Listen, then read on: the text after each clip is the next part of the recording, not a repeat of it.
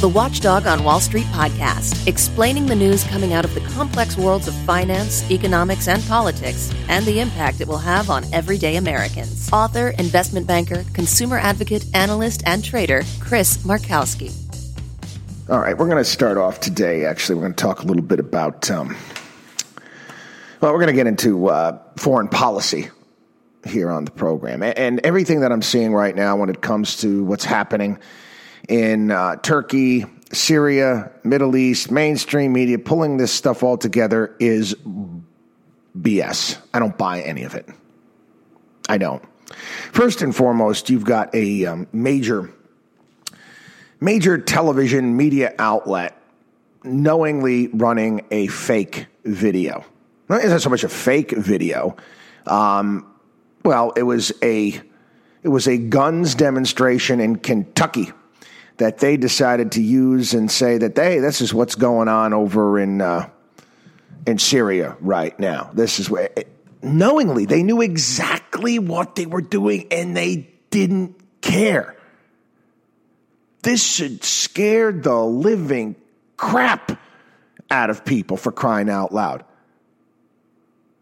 What's going to happen when they start using deep fake videos? We are all in wag the dog, could start wars. This is getting very, very dangerous. For how long here on the program we've talked about the need to break up these big media companies? The Watchdog on Wall Street axis of evil, big business, politicians, and the mainstream media working hand in hand to further their own needs. I don't believe any of them.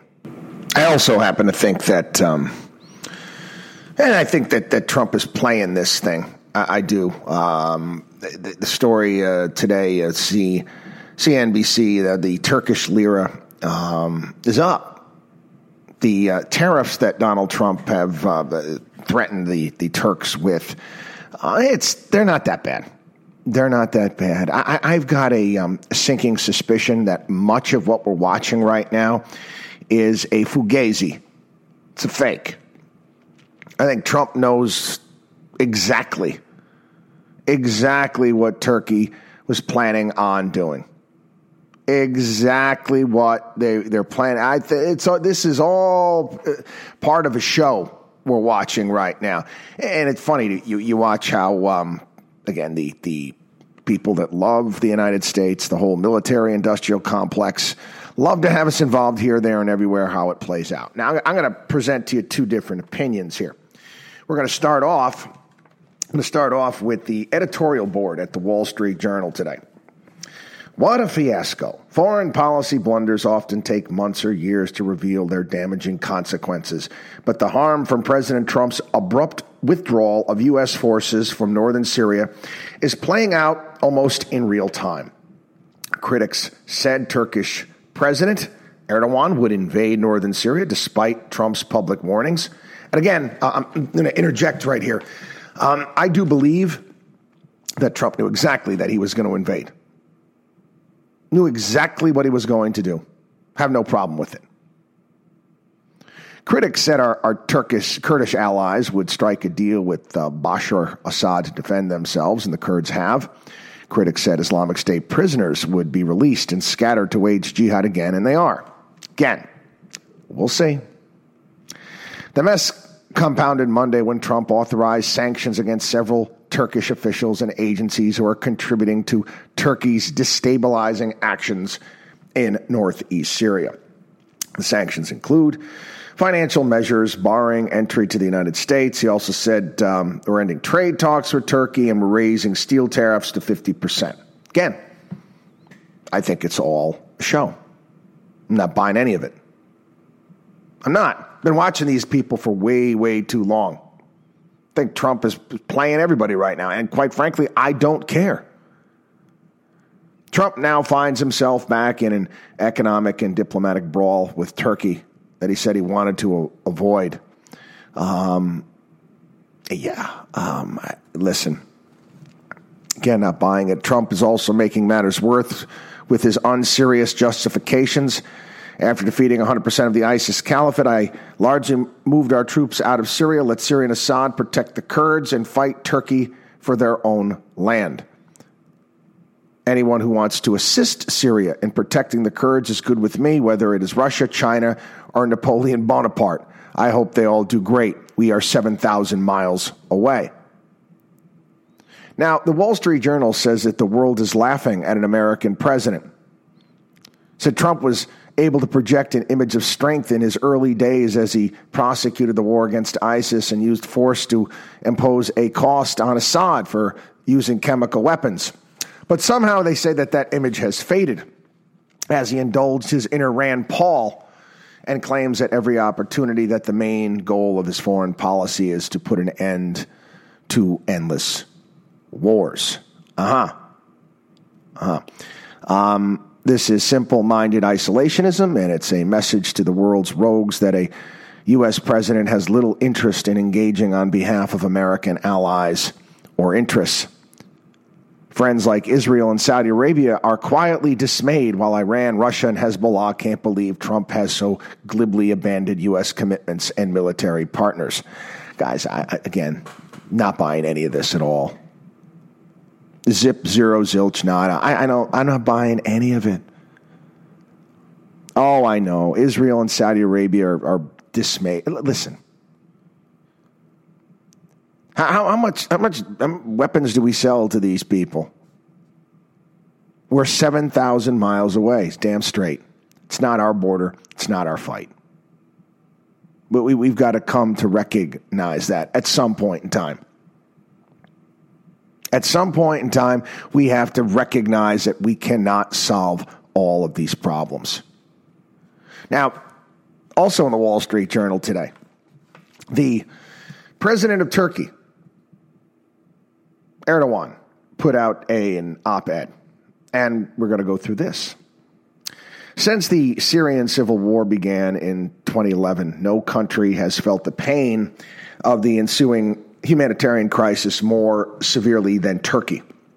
We took in 3.6 million Syrian refugees, more than any country, and spent $40 billion to offer them education, health care, and housing.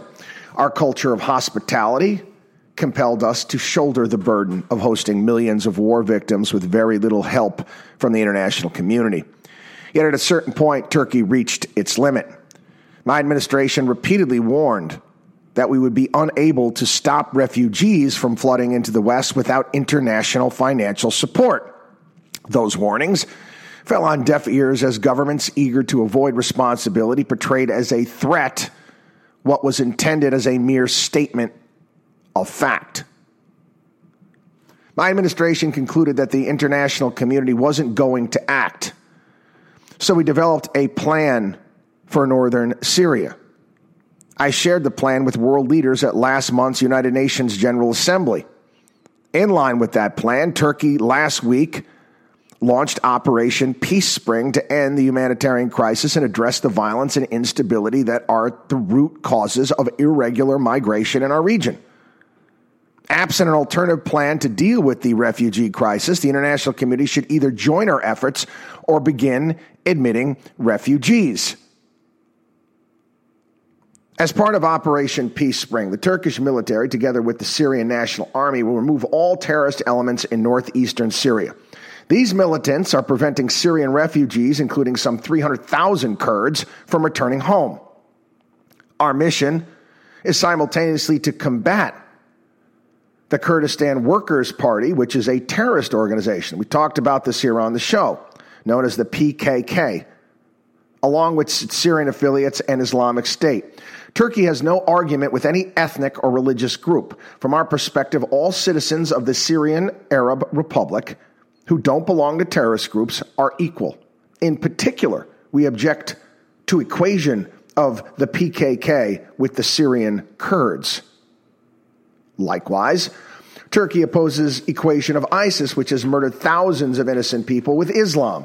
We will ensure that no ISIS fighters leave northeastern Syria. We are prepared to cooperate with source countries and international organizations on the rehabilitation of foreign terrorist fighters, spouses, and children. Good luck with that. The same countries that lectured Turkey on the virtues of combating ISIS today failed to stem the influx of foreign terrorist fighters in 2014 and 2015. Perhaps the government of a certain European country, which I won't name, would like to explain to the world how one of its nationals could board a flight to Istanbul with live ammunition in his checked luggage. Likewise, France has blocked weapons sales to Turkey. But why did it ignore our repeated early warnings about imminent terrorist attacks? Members of the Arab League, which has described Turkey's operation in northern Syria as an invasion, need to answer some questions. Since they are so unhappy with Turkey's efforts to reunite Syrian refugees with their ancestral lands, how many war victims have they admitted? How much did they contribute to the efforts to end the humanitarian crisis in Syria? Which political initiative did they support to stop the civil war? The Arab League, whose statements don't reflect the true views and sentiments of the Arab people, has no legitimacy.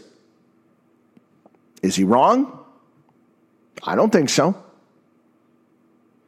The international community missed its opportunity to prevent the Syrian crisis from pulling an entire region into a maelstrom of instability. Many countries have had to deal with the conflict's negative side effects, including irregular migration and an uptick in terrorist attacks. Operation Peace Spring represents a second chance to help Turkey end proxy wars in Syria and restore peace and stability to the region. The European Union and the world should support Turkey and what they're trying to do. Guys, I have no argument with the guy. Okay, I live in a house full of Greeks, for crying out loud. They can't stand Turks. I don't have any argument with the guy at all when it comes to this.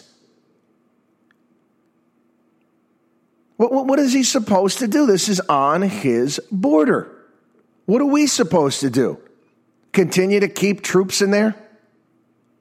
We're going to keep a status quo of people just shooting at one another? The reality of the situation is somebody has to win and somebody has to lose. Period. The end. Somebody has to win and somebody has to lose. Then you can move on. Turkey wants to rid that region of all the undesirables. Get rid of ISIS. Get rid of their, what is it?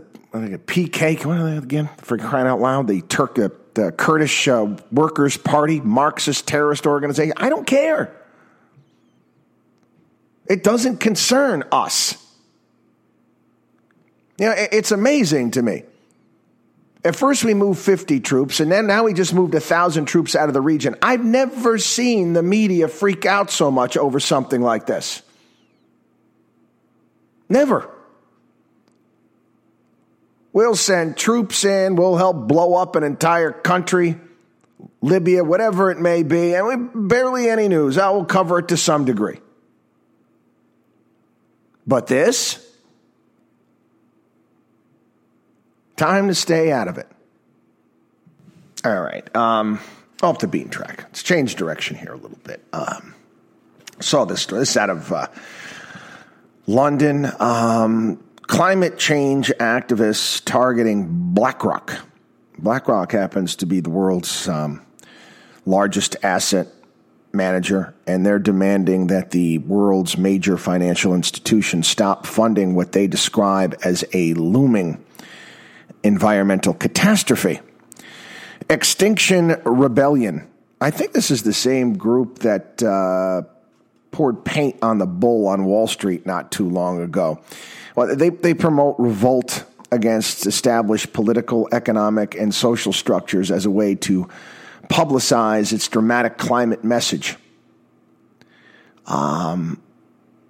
They glued themselves to the doors of BlackRock. Extinction Rebellion wants nonviolent civil disobedience to force governments to cut carbon emissions and avert a climate crisis it says will bring starvation and social collapse. They said what they want to do is overthrow capitalism. Okay. So many stories out here as of late, and really good ones, actually. Great columns about countries that have tried socialism and how it's failed. There's one written by Lee Edwards that talks about Israel, India, Great Britain, and how bad It is. And then again, there's been other stories as well talking about what capitalism has done and just how many people have been lifted out of poverty just over the past 20 to 25 years. The numbers are extraordinary. Yet you want to rid the world of capitalism? You want people going back into extreme poverty? Is that what you want? What is your alternative? I'm curious. What's your alternative?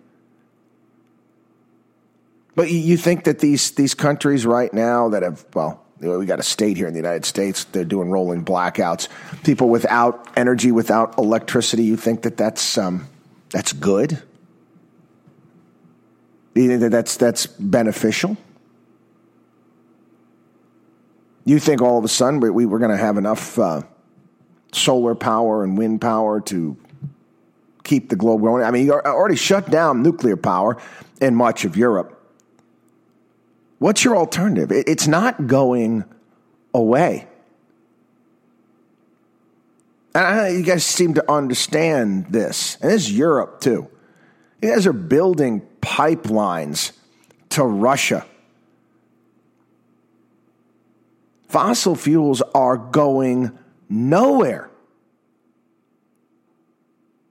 And think that you're just all of a sudden going to snap your fingers and the economy is going to change and there's this other magical energy source that you're going to be able to utilize is patently absurd. You can dream all you want, but it's just not there. We're not even close.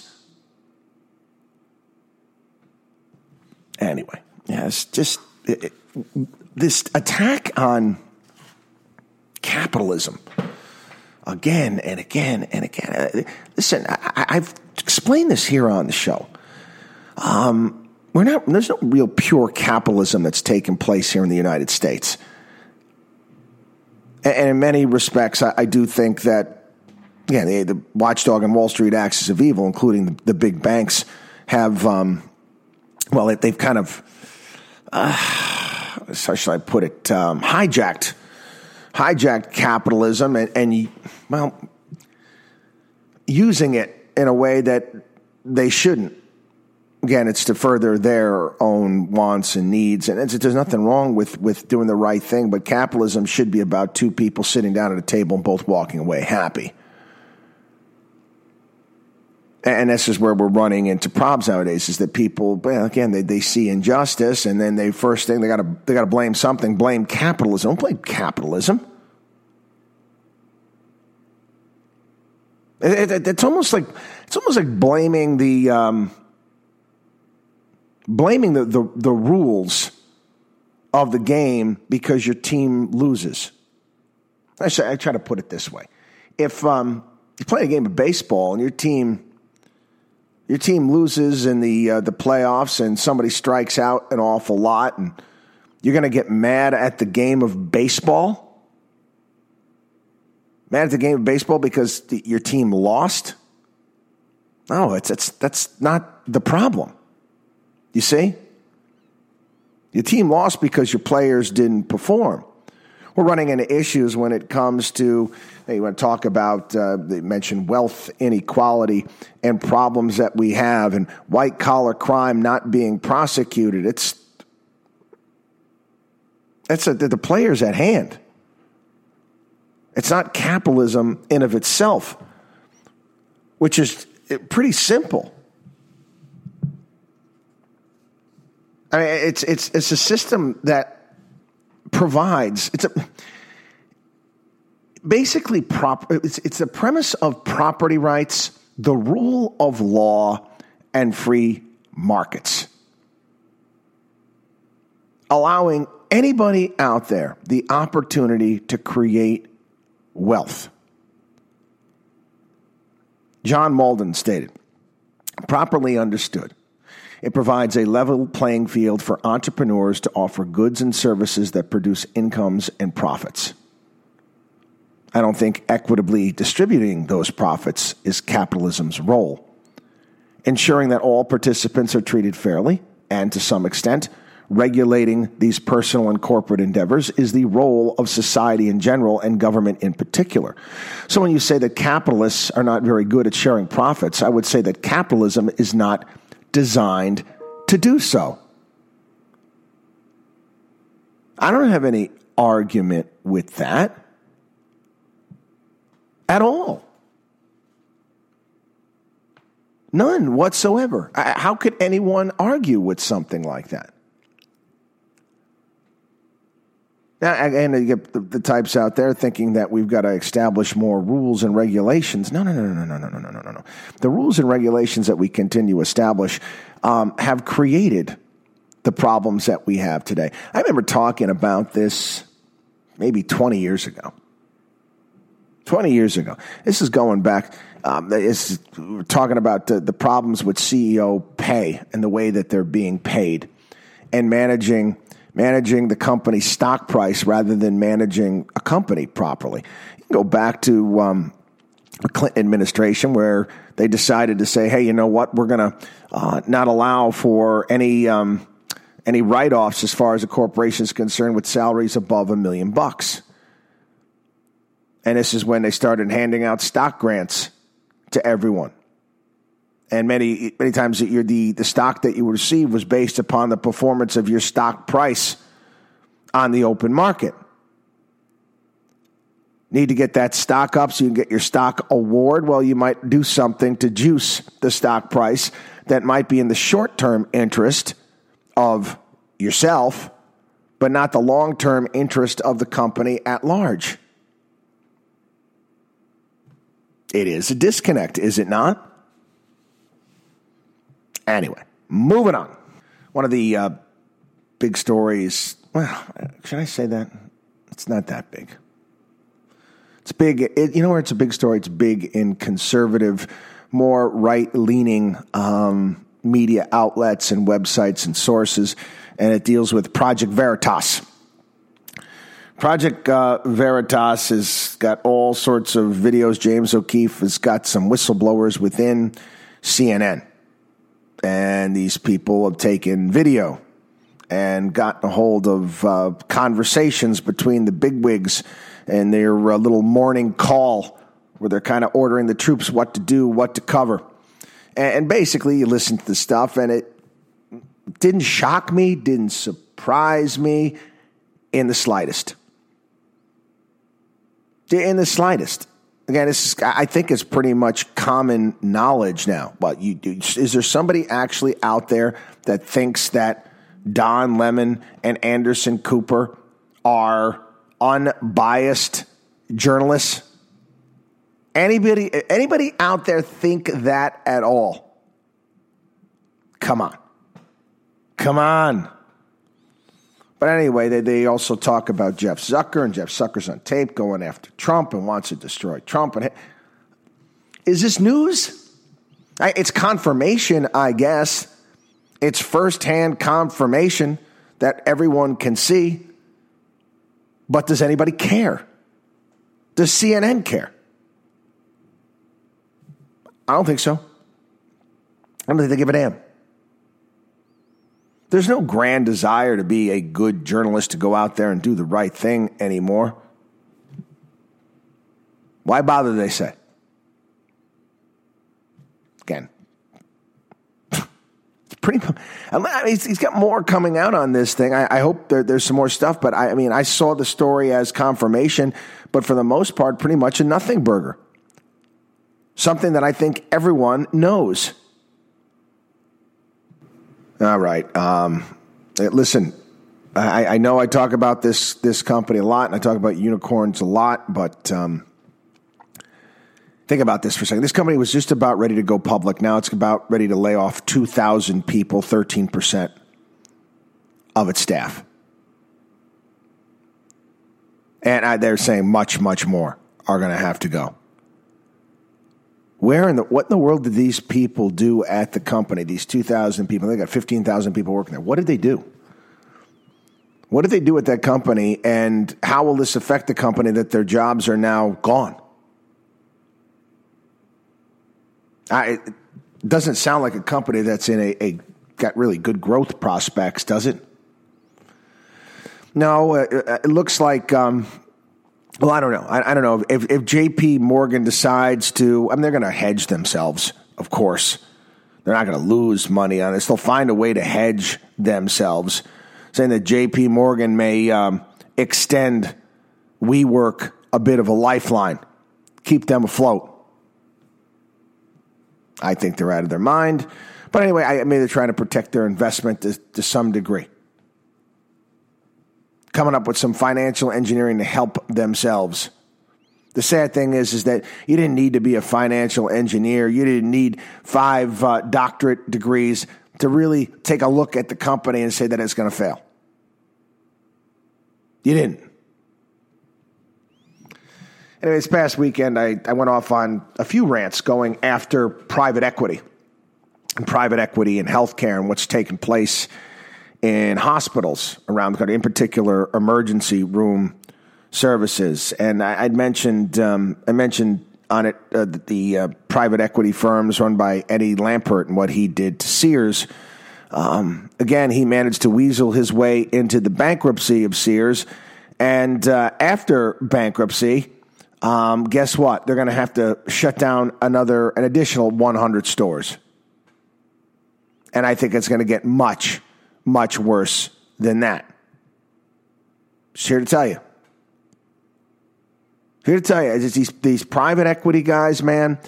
I described it. They're financial parasites, financial engineering parasites. They're not interested in the health of a company. They're interested in trying to find out how they can make money off that company by doing nothing. Anyway, this story was kind of fun, and I saw it because I mentioned this on the program today. If there was an appliance store out there, somebody said we could do this, but you could probably never be able to find the parts or the actual appliances. Maybe there's some warehouse somewhere with all the unsold appliances from 20, 30, even 40 years ago because they were better. They were better. Washing machines were better. Dishwashers were better. Oh, I know. They didn't have the computerized screens. It was all analog stuff.